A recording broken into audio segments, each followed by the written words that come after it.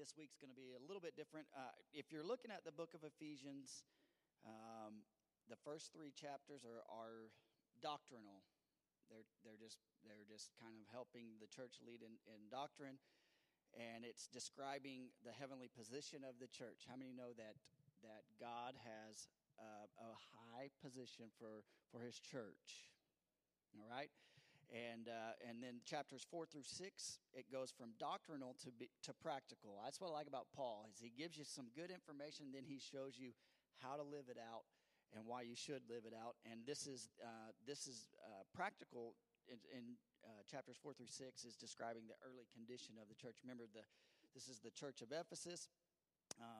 Timothy was the pastor of this church. Paul was the pioneer of this church. Paul addressed this church a little bit cooler temperature than he did the Galatians or in 2 Corinthians. If you look at his temperament in those 2 books, he's a little more straightforward. Here he's a little bit more laid back.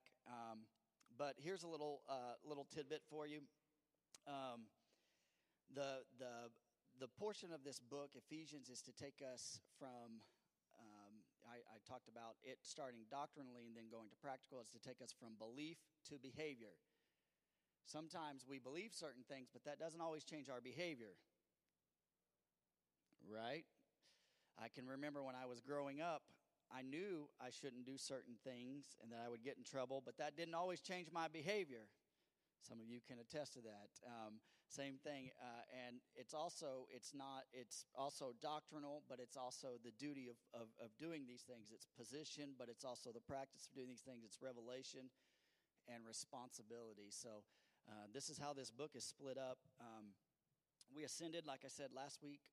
We talked about God's sovereignty, God's grace, the beauty of Christ's likeness. And this week, we're going down, down, down, down, down to the dark, dank swamps of man's depravity. We went up really high, and now we're gonna go low, low, low, low tonight. And don't worry, we won't be there for very long, but it's essential to know these things in comparison to God's mercy. When we know where our humanness and where our carnality comes from, when we compare it to God's grace and mercy, we can't help but be amazed by God's grace and mercy. So the slough of depravity, or as some call it, the swamp of carnality, this chapter starts off with one of your favorite subjects, whether you believe it or not. You know what that subject is? You. So, wait, TJ, that's not my favorite subject. I want to argue that point, because I'll tell you this. If we were to take a group photo and we were to put it up on the screen tonight, the first person you would look for would be... All right. So, you might as well just buckle up and say, I love myself. I love me some me. It's okay. And but we do. And so, if you need a first heading for this, Ephesians chapter 2, and I'm excited about this chapter. I'll be honest with you. There's some great truths in this chapter. If you need a subheading, it's by grace through faith. You could write that down as a heading if you want. And chapter 2, it starts like this, verse 1. And you, told you it starts with your favorite subject, and you were dead in the trespasses and sins. That's discouraging right off the get-go, right? And he's talking about you, he's talking about me. The ESV reads like what I just read, and it says you were dead. In the King James Version, it actually says, does anybody have a King James Version in here? Okay, what is it? I don't know if the New King James Version says it right. Well, the King James Version actually should say, and you, what's it say? And you hath he, what, quickened. And can you tell me something about, is that italicized in your Bible? Okay, the reason that is italicized in your Bible is if you take the Greek transcripts and take them and were to literally put them in there, if it's italicized, that means that it was not originally in the Greek. And you say, well, why would they do that? Why Why would someone do that? Sometimes it's for language reasons. Sometimes it's for just to make sure that it made sense to a particular. I don't know. Anybody speak dual languages in here? You do? Oh, okay. So sometimes when you translate something from English to whatever other language that you speak, sometimes things get lost in translation at moments, right? And so that's what. So the writers here, I think they're doing the best with what they have to make sure that these things make sense. Doesn't mean that they're out of line. Just means it's bad. What I think here, and this is my personal opinion, I think the reason that the writer put that he hath quickened you there, the reason being is he knows that the next 3 verses are going to talk about the human condition, which is not good. And I believe that he is giving you a little bit of encouragement. Now that word, and you hath he quickened, is found in verse 5 of this very chapter. So I think he said that there to kind of give you a little bit of encouragement, just so you know you're about to get some bad news, but we're going to give you this just up front. And here's what we need to know. That word dead, everyone say dead. It's the Greek word nekros. And the Greek meaning for the word dead is the same as the English.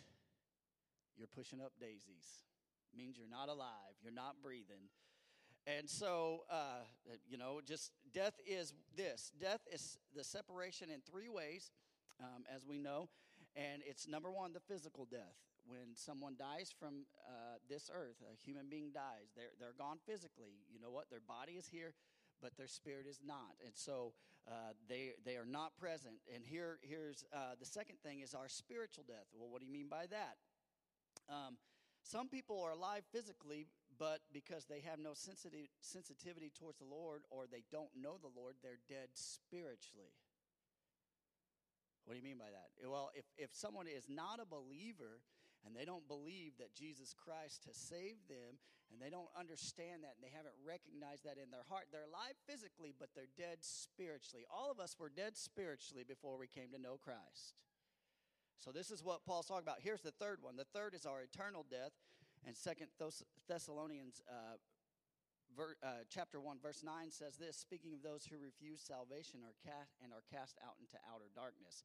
So this is something to come. So it says, hath he quickened, and I talked about that being italicized, meaning it is not in the original Greek. And so that doesn't mean that it's right or wrong. If you look, the ESV does not have it. Certain translations will, certain ones won't. I think it's just a matter of sometimes just making things make sense. And like I said, I believe that the writer put that in there because he knew what was about to come. And so at least King James did that. So the next 3 verses are going to show us our humanness. So everyone, buckle up, put on your seatbelts. Here we go. And our weaknesses and our need for a Savior. How many know that we need a Savior? Scripture says that our righteousness is as what? Filthy rags, the depravity of mankind. We live in a fallen world.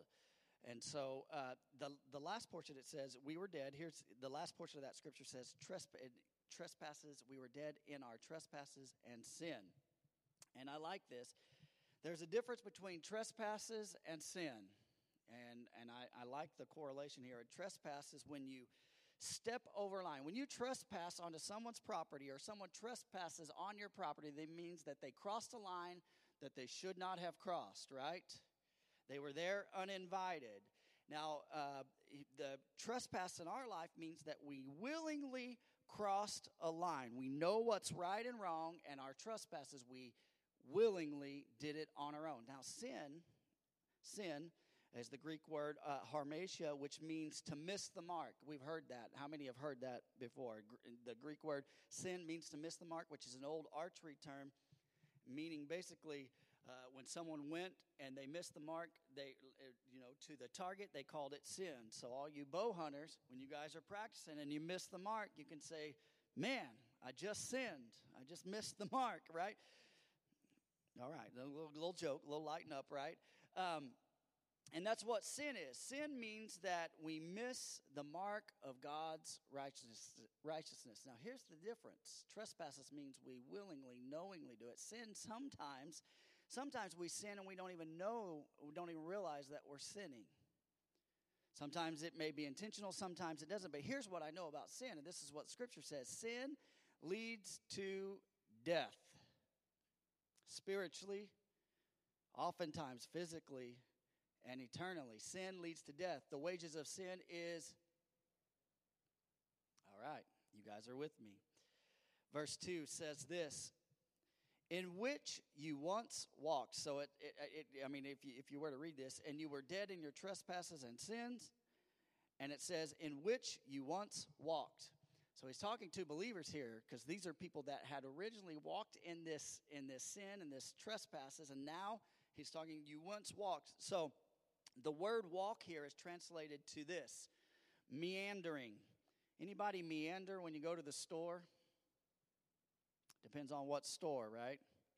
I don't know about you. When I go in the grocery store, I want to go straight in, grab what I need, and get out. It's always my goal. Now, sometimes you may go into a store that you like, and you may meander a little bit longer than you would. Now, like a store I don't mind meandering in is Bass Pro, because there's so much to see and so much to do. But I don't really like meandering too much when I go into Target. Now, some of you say, that's my meandering store, right? But the word here is in which you once walked or you meandered. Meandering is this. It's our fallen state has had us going with the flow with no purpose or direction. When you're meandering, you don't have a purpose to your walk. It's not a reason. You're just existing. You're meandering along. If you want to get somewhere the slowest way possible, meander. Don't know why I'm going. I'm just doing it.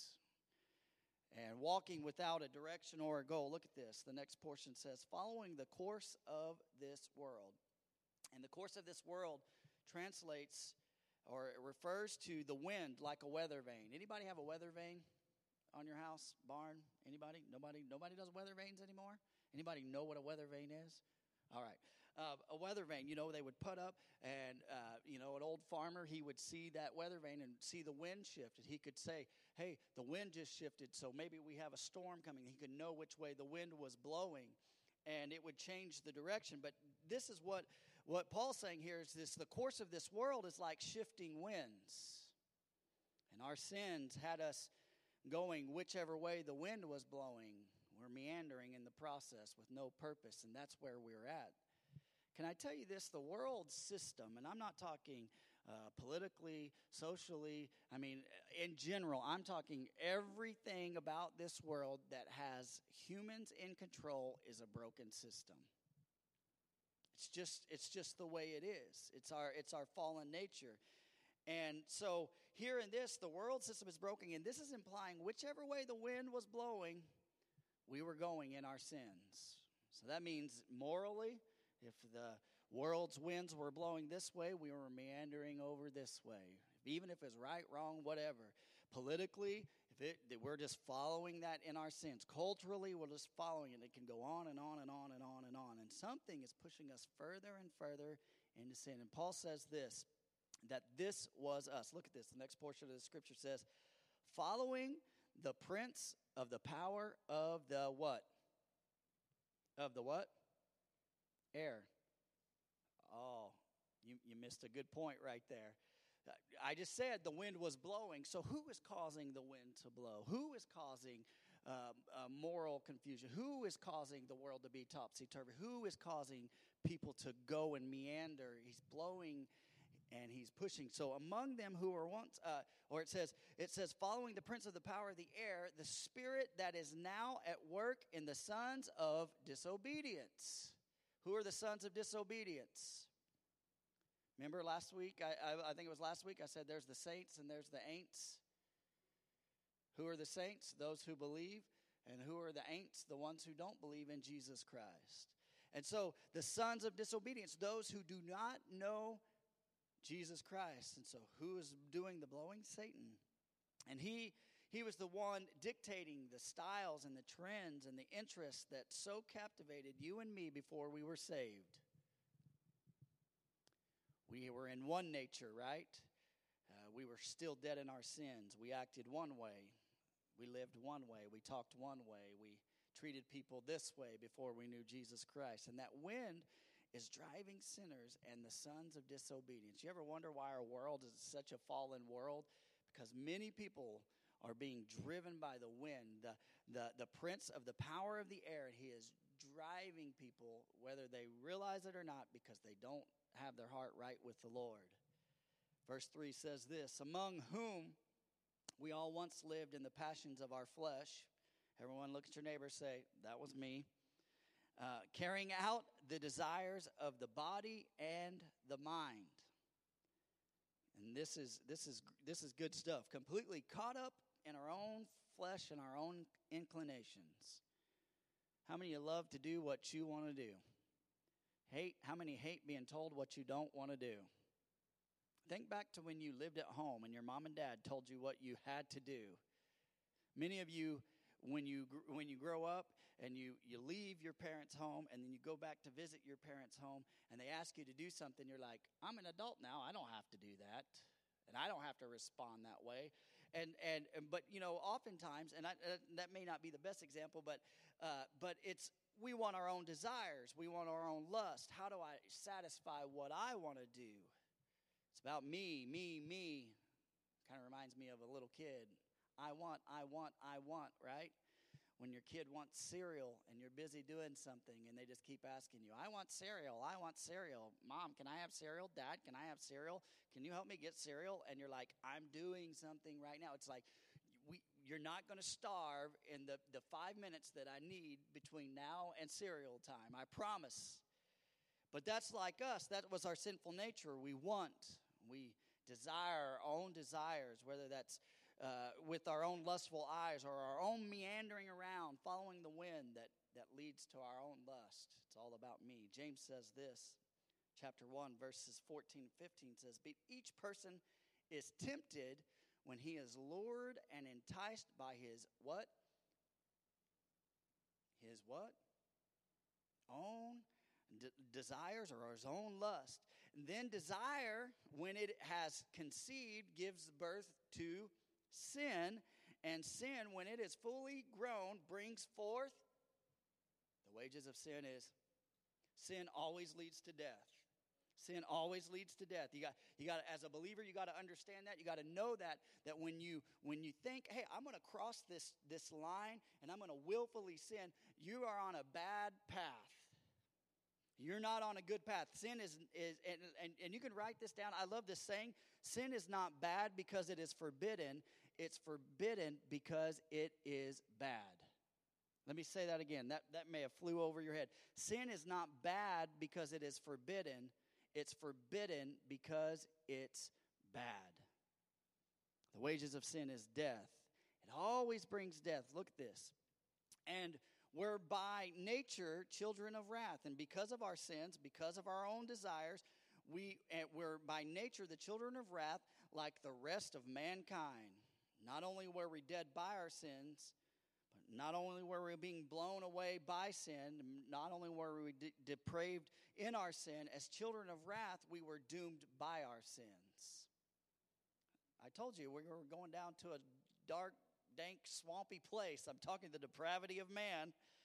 And why were we the children of wrath? Because the wrath of God abides on those who do not receive the gift of salvation. If you need a reference to that, Ephesians 5:6 can point that out to you. So basically this, when you know Jesus Christ, the wrath of God, Jesus is the propitiation for our sin.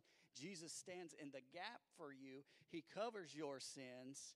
And when the Father's wrath comes, he sees Jesus. He doesn't see you.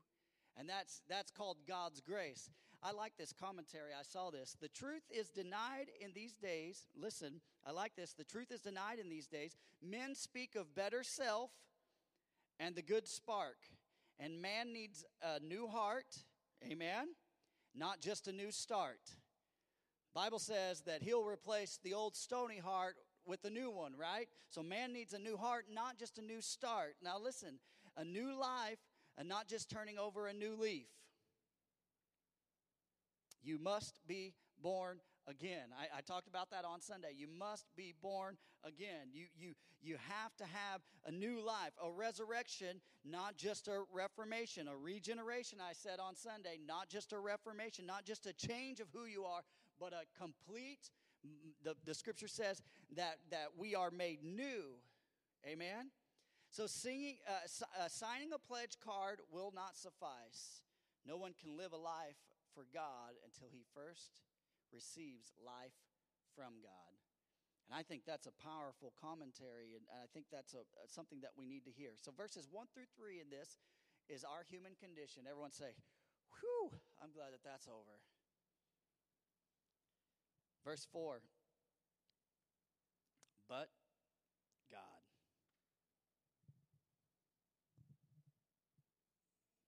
So we're talking about human depravity there, verses 1 through 3, talking about what we can't do anything on our own. Sin had us bound. But look at this. I like this. But God, look at this. The verses 4 through 7, the next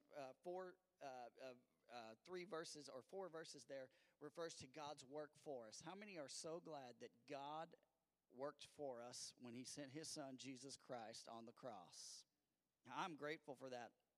And it says, but God. These are short words, but some words with some weight. These 2 words, but God. How many have a testimony in here and you're here today because but God? Because he stepped in the gap. You were in your own depravity. You were meandering in life. You were lost. You were following your sinful nature, but God. I love that. And so, though we were doomed by death of sin, God broke through anyways. I love that about our Lord. There, the word but can be translated to and God. It doesn't really change the meaning necessarily of what's about to say. It could be but God or and God. But I'm grateful that God saw me one day, and he saw my depravity, and he saw your depravity, and he said, I am going to break through in that moment because they need me. Why? I need it. And I say this, and I respond to the grace of God, and I respond to the mercy of God, and I'm grateful for God's grace and mercy all my life. Say, Pastor, you preach about that a lot. You know why? Because I need it, and you need it, and we need it. And the more that I get in this thing, the longer I've been in it, the more and more I realize that I need God's grace and mercy each and every day. The more mature I get as a believer, the more I realize that I need him more and more. Verses 4 through 7 shows us God's work for us. But look at this. Being rich in mercy, but God, being rich in mercy because of the great love with which he loved us. Verse 5, even when we were dead in our trespasses, made us alive together with Christ. By grace you have been saved. So when did God break through? And what did he do? He loved you not because you're here on a Wednesday night. And I'm glad you're here on a Wednesday night, but that's not why he did it. He didn't break through because you decided to read your Bible today, or because you're spiritual, or because you're the number one Christian. You're doing lots of things. You give to charity, whatever the case. That's not why he did it. And don't get me wrong. There's nothing wrong with all those things, but it's not anything that you've done. Look at this. He loved you at your worst. When I got married, one of the things that I said was for better or for worse. How many have ever had to love your spouse at your worst and maybe at their worst at times? There's been moments where we do that. But even at your worst, when you were in the depravity of sin, God loved you the same. He loved you at your worst. And let me tell you something. When he loved you at your worst, God was at his best in that moment. That's what I love about grace. When we think it's the worst thing, God's like, I'm about to show you how good I am. He loved me when I was spiritually dead. Look at this. The King James Version here says he has quickened us together with Christ. And this time it's not italicized, but it says, by grace you have been saved. While you were dead, by grace you have been saved. Amen? And indeed we have. Look at this. Verse 6 says this. And raised us up with him and seated us with him in the heavenly places in Christ Jesus. Not only did he bring you out of depravity, but he set you up at a high place. I don't know about you. That just resonates in my spirit right now. Not only are we loved by the Lord, but we are lifted up by him when he raised us up together and made us sit with him in heavenly places. Look at this. John chapter 12, I remember this story of Lazarus. In John chapter 11, Lazarus is dead, and Jesus goes and he raises him from the dead. But if you go forward to John chapter 12, where do you see Lazarus at? He's no longer in the grave, but he's out of the grave. His grave clothes are off, and he's sitting at the table with Jesus. God did the same thing for you. He called you out of sin. He pulled you out of depravity. He pulled your grave clothes off, of death and sin and trespasses, and he looked beyond those things. He saw the good in you. He pulled you out, and guess what? And if you have a relationship with him, you are seated with him at his table, and I love that. We can fellowship with him. We can talk to him, and we can learn from him. And here's the good news. Soon we'll be sitting with him at the marriage feast of the Lamb. We'll all be sitting with him. And I don't know about you, you don't hear a whole lot of people talking about heaven, but let me tell you something. You might want to get your heart right with the Lord because it's coming sooner than you think. Verse 7 says this, so that in the coming ages he might show the immeasurable riches of his grace and kindness towards us in Christ Jesus. So God raised us up to be in heavenly places that we might be trophies of his grace. Say, I don't know how I feel about that. Let me tell you something. I am a trophy of God's grace. I am walking here today because of God's grace. How many would raise your hand and say, hey, I don't mind being a trophy of God's grace because I shouldn't be here today, but I want to be a trophy of his grace. Amen? And in order that people will look at you in the ages to come, and the scripture says that there are seraphim and there are cherubim that will look at you and say, man, the grace of God is unbelievable. Look how God loves them. Look what he's done for them. And I believe that they'll say this, that is amazing. That is amazing that God would show grace and mercy upon those people. Look at this, verse 8. I love this. I love this next section of scripture right here. Ephesians 2, 8 and 9 says, for by grace you have been saved through what? And this is not yourself or not your own doing. It is the gift of God, not a result of works, so that no one may boast. So look at this. Verses 8 and 9 is this, God's work in us. Everyone say God's work in us. I use these scriptures oftentimes when I preach funerals. And the reason that I use these verses is I believe they explain grace and faith and their roles in becoming a believer in Christ. So why do you do that at funerals? You know what? I want to give one thing that I do at funerals because everyone's thinking about death at a funeral, but I want to remind people that there are consequences to their choices, and that if you're going to make it heaven, you're going to do it intentionally and not by accident. And so I usually lead off with Ephesians 2, 8 and 9, or bring that in at some point.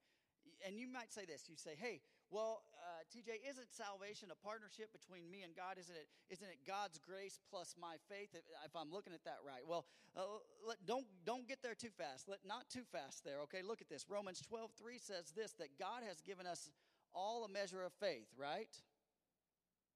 God has given us all a measure of faith. And in that verse, and he's talking about, we use that measure of faith, how to evaluate ourselves and not to be so high-minded. But God has given us all a measure of faith. So God's grace plus the faith which he has given to me,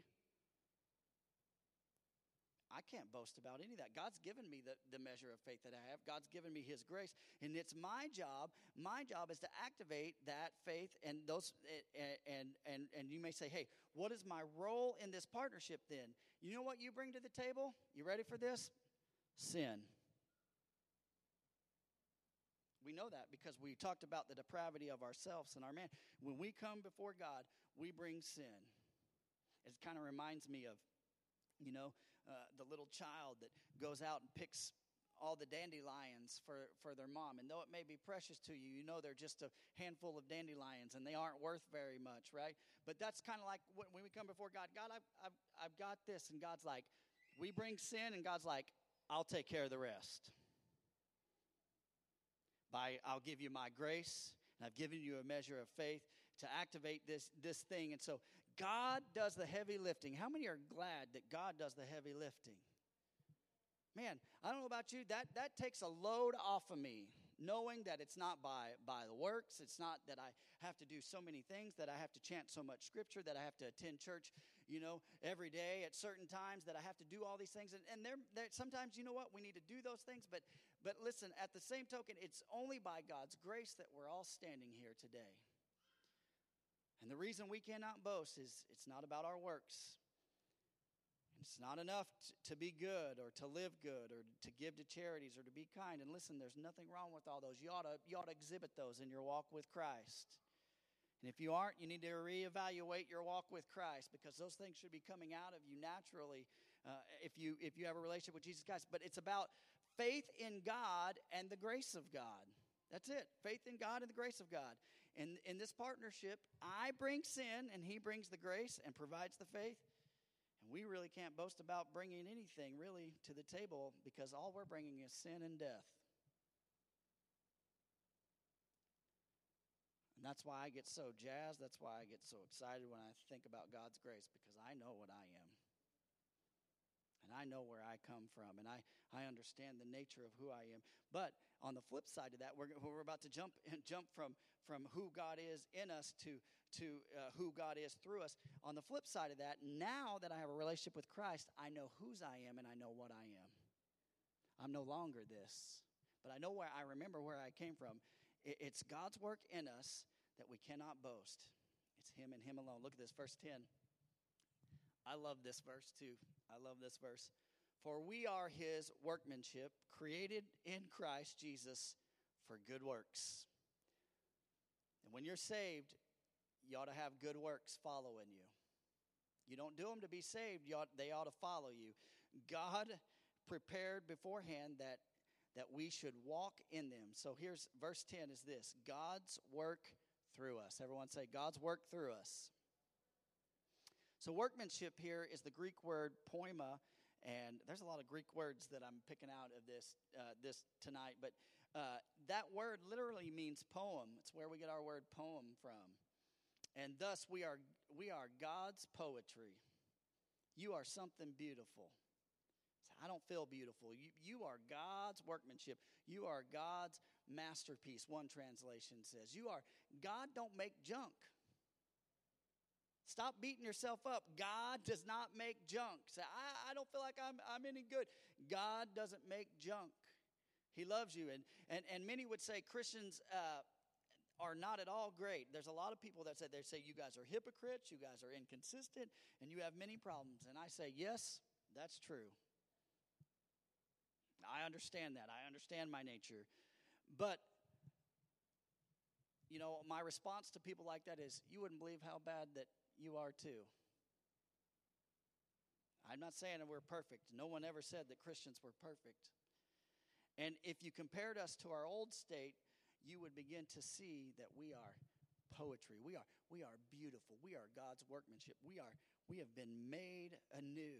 I love that. There's something about understanding our identity in Christ that gives us hope and strength. When we know whose we are, we understand where our feet, when we understand we're grafted in, we understand that once we become saved, that God has us. When we understand that, man, we understand our identity, and we can walk in authority that we couldn't walk in when we're in a depraved state, right?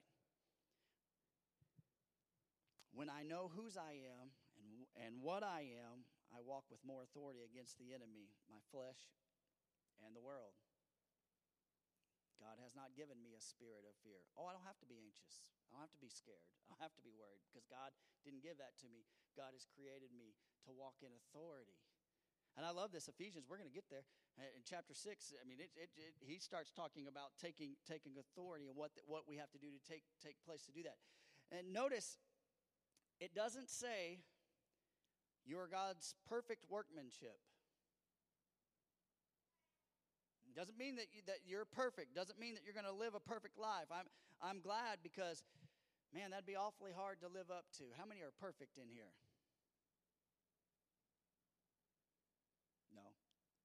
Tristan would be the first to tell you that's not true. But not only are we God's poetry, but he's already planned good works for you. You know, God has already planned out your life.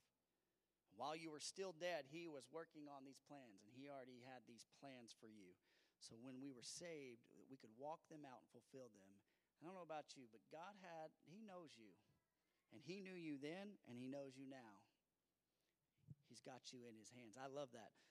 So if you need a second heading on the tail end of this chapter is this, one in Christ. And he's talking here, verse 11 says this, therefore remember that at one time you Gentiles in the flesh called the uncircumcision by what is called the circumcision, which is made in the flesh by hands. Look at this, verse 12. Remember that you were at that time separated from Christ, alienated from the commonwealth of Israel, and strangers to the covenant of promise, having no hope and without God in the world. Verses 11 through 22 deal with this. God's work among us. God's work among us. So Paul's saying here to the Gentiles, remember who you used to be, and remember at one time without Christ, without hope, without God. I don't know if you know this, the Jews didn't get along with the Gentiles very good. They didn't like rubbing shoulders with them. They kind of tolerated them. They looked down upon them. And here's the thing, and Paul's saying this, hey, you Gentiles, you guys were in trouble. You had no hope of a Messiah. You had no knowledge of God, and you had no future. And I don't know about you, when I think about those things, and I have to say, hey, God, that's who I was.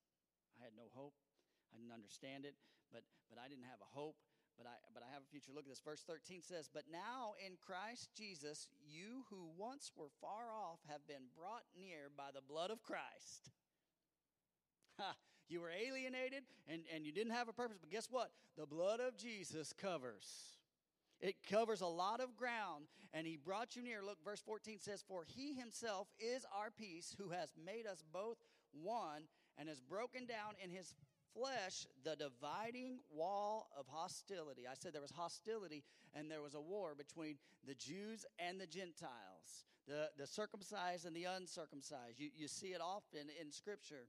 And although at one time you Gentiles, you had no hope, you had no God, you had no Christ, he made you one with the Jews who believe in Jesus. See, here's the thing. I love this. Romans 11. If you go to Romans chapter 11, it teaches us that we are grafted into the promises given to the Jews because of Jesus Christ. Verse 14 here in Ephesians says this, that he says, through the blood of Christ, he's breaking down walls. How many know that the blood of Jesus breaks down walls? What do you mean by that? How many can say that in our world today, we can be divided by a million things, right now? You've heard me say this, week in, week out. We can get divided. I could say, hey, Democrats on this side, Republicans on this side, and you know, these people over here in this corner and weirdos over here, and everyone would break into their own little parts, right? Or I could, there's a million things that I could bring up right now that have so many walls and separation. And can I tell you what Jesus came to do?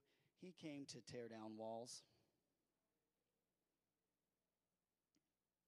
How many remember, and I don't remember because I was only 3 years old, but I remember seeing videos of it, I believe it was in 1984 when Ronald Reagan stood there and talked to Mr. Gorbachev, and he said, tear down this wall. Because there was people on one side living in a free state and people on the other side living in a communist state. And these people were trying hard to get to this side. And I'm not saying, hey, this is right, this is wrong. But I just want to say this, that Jesus came, and when he came and he was on the cross, the veil was rent. The veil was rent. So we could have access to the Lord. Jesus came to tear down walls. You know who builds walls? Me.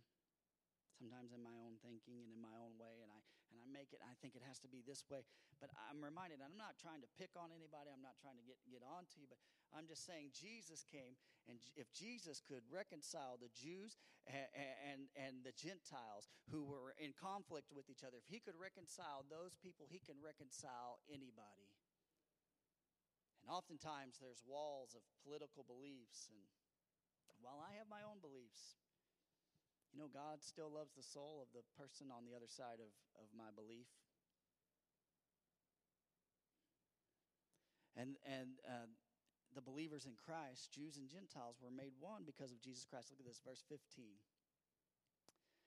By abolishing the law of commandments expressed in ordinance, that he might create in himself one new man in place of the two. Did you catch that? So you got Gentiles, you got Jews, and one man bringing them together, so making peace, and might reconcile us both to God in one body through the cross, thereby killing the hostility. Verse 17, and he came and preached peace to you who were far off, and peace of those who were near. Verse 18, for through him we both have access in one spirit to the Father. It's all because of Jesus. I like that amen back there. That's what I'm talking about. So what is God doing among us? Look at this, two things. Created a new man in verse 15. He also created a new body in verse 16. See, Jews and Gentiles, they used to feel such hostility toward one another that if a Jew brushed up against a Gentile in the marketplace, he'd have to go immediately and ceremonially cleanse himself. Now, I'm not saying we're like that today, but whew. And the Gentiles would say this, that the Jews were the devil incarnate. It's pretty harsh words to say about somebody, right? But look at this. I like this. Go back to verse 4. But God. But God. What did he do? He took those two groups, Jews and Gentiles, and brought them together into a new man, a new body, and that's the church of Jesus Christ. Amen. Look at this, verse 19. We're almost done. Everyone say, oh, we're almost done. Not quite as fast as Marcus, but getting there. So when you are no longer strangers and aliens, but you are fellow citizens with the saints and members of the household of God, verse 20, built on the foundation of the apostles and the prophets, Christ Jesus himself being the cornerstone. Hey, that's the name of our church. 21, in whom the whole structure being joined together grows into a holy temple in the Lord. Verse 22, in him you also are being built together into a dwelling place for God by the Spirit. Not only did God create a new body, he's creating a new building. Built upon the foundation of the message of the apostles, according to the scripture and the prophets. And the message is Jesus Christ, the cornerstone, the chief cornerstone. That means, you know what the chief cornerstone's job was? They would position that stone first. And when they got that stone, then they could build the rest, because that stone, if the chief stone was put correctly, then everything else would be in alignment. And let me tell you something. When we get the right perspective of Jesus Christ, when we know who he is and he is in the rightful place, everything else in our life will come into alignment. And this is what we need to know. The building that Paul's talking about here, it's not done. It's constantly growing. It's constantly growing still to this day. Every day when someone comes to know Jesus, it is growing. 1 Peter 2:5 says that we are living stones being fit together to build a holy priesthood. And as a living stone, you know what happens as a living stone? We're growing ourselves. We expand in our own understanding of God's ways. But what happens is inevitably friction begins to happen. Sometimes you get put by a stone that is rubbing you the wrong way. Some of you say, I've been married to that stone for many years. And that stone is, and here's the thing. This is what I've learned. I don't get to pick who's beside me and around me, but God just places me, and there I am. And you know what? Sometimes that is rough. Some people will just rub you the wrong way. Anybody know anybody like that? Just rubs you the wrong way? Can I tell you something? I believe that God puts you next to those people oftentimes because he is allowing the rough edges to be rubbed off of you. And he is working on you, and he is cleaning you up. Look at this. In 1 Kings chapter 6, we know that the stones for the temple were cut away from the temple. They would cut them away from the temple so that when they brought them to the temple, that they wouldn't hear the sound of a chisel there if it didn't fit. If it didn't fit, they would literally take the stone away. They would do it. Then they would bring it back to bring it there. And so in that case, knowing that beautiful picture that we see there is that there'll be no more chiseling going on. When that happens, for us, that means that we are going to be in heaven. When we're in perfect peace with everybody and there's no chiseling going on in our lives, no hammer sounds or no chiseling in our lives, we are going to heaven. And we're all stones, Jew and Gentile. Everyone say Jew and Gentile. Say this, male and female, brother and sister. Okay, we're all in this, and God is pulling us together, and we all fit together perfectly. And the chiseling and shaping will be done on this earth. And I say this, and now this is not something I really want to get excited about, but I say this, Lord, let the hammering take place. Because, Lord, I need chiseling in my life, and I need you to help make sure that I'm fitting where I need to fit, and that I'm level, and that I'm in the place that I need to be. And as living stones, when we do that, we say, God, begin to work on us. We become a holy habitation in which God can dwell forever. Amen. How many know that God loves his church? How many are so thankful for the grace and the mercy of God?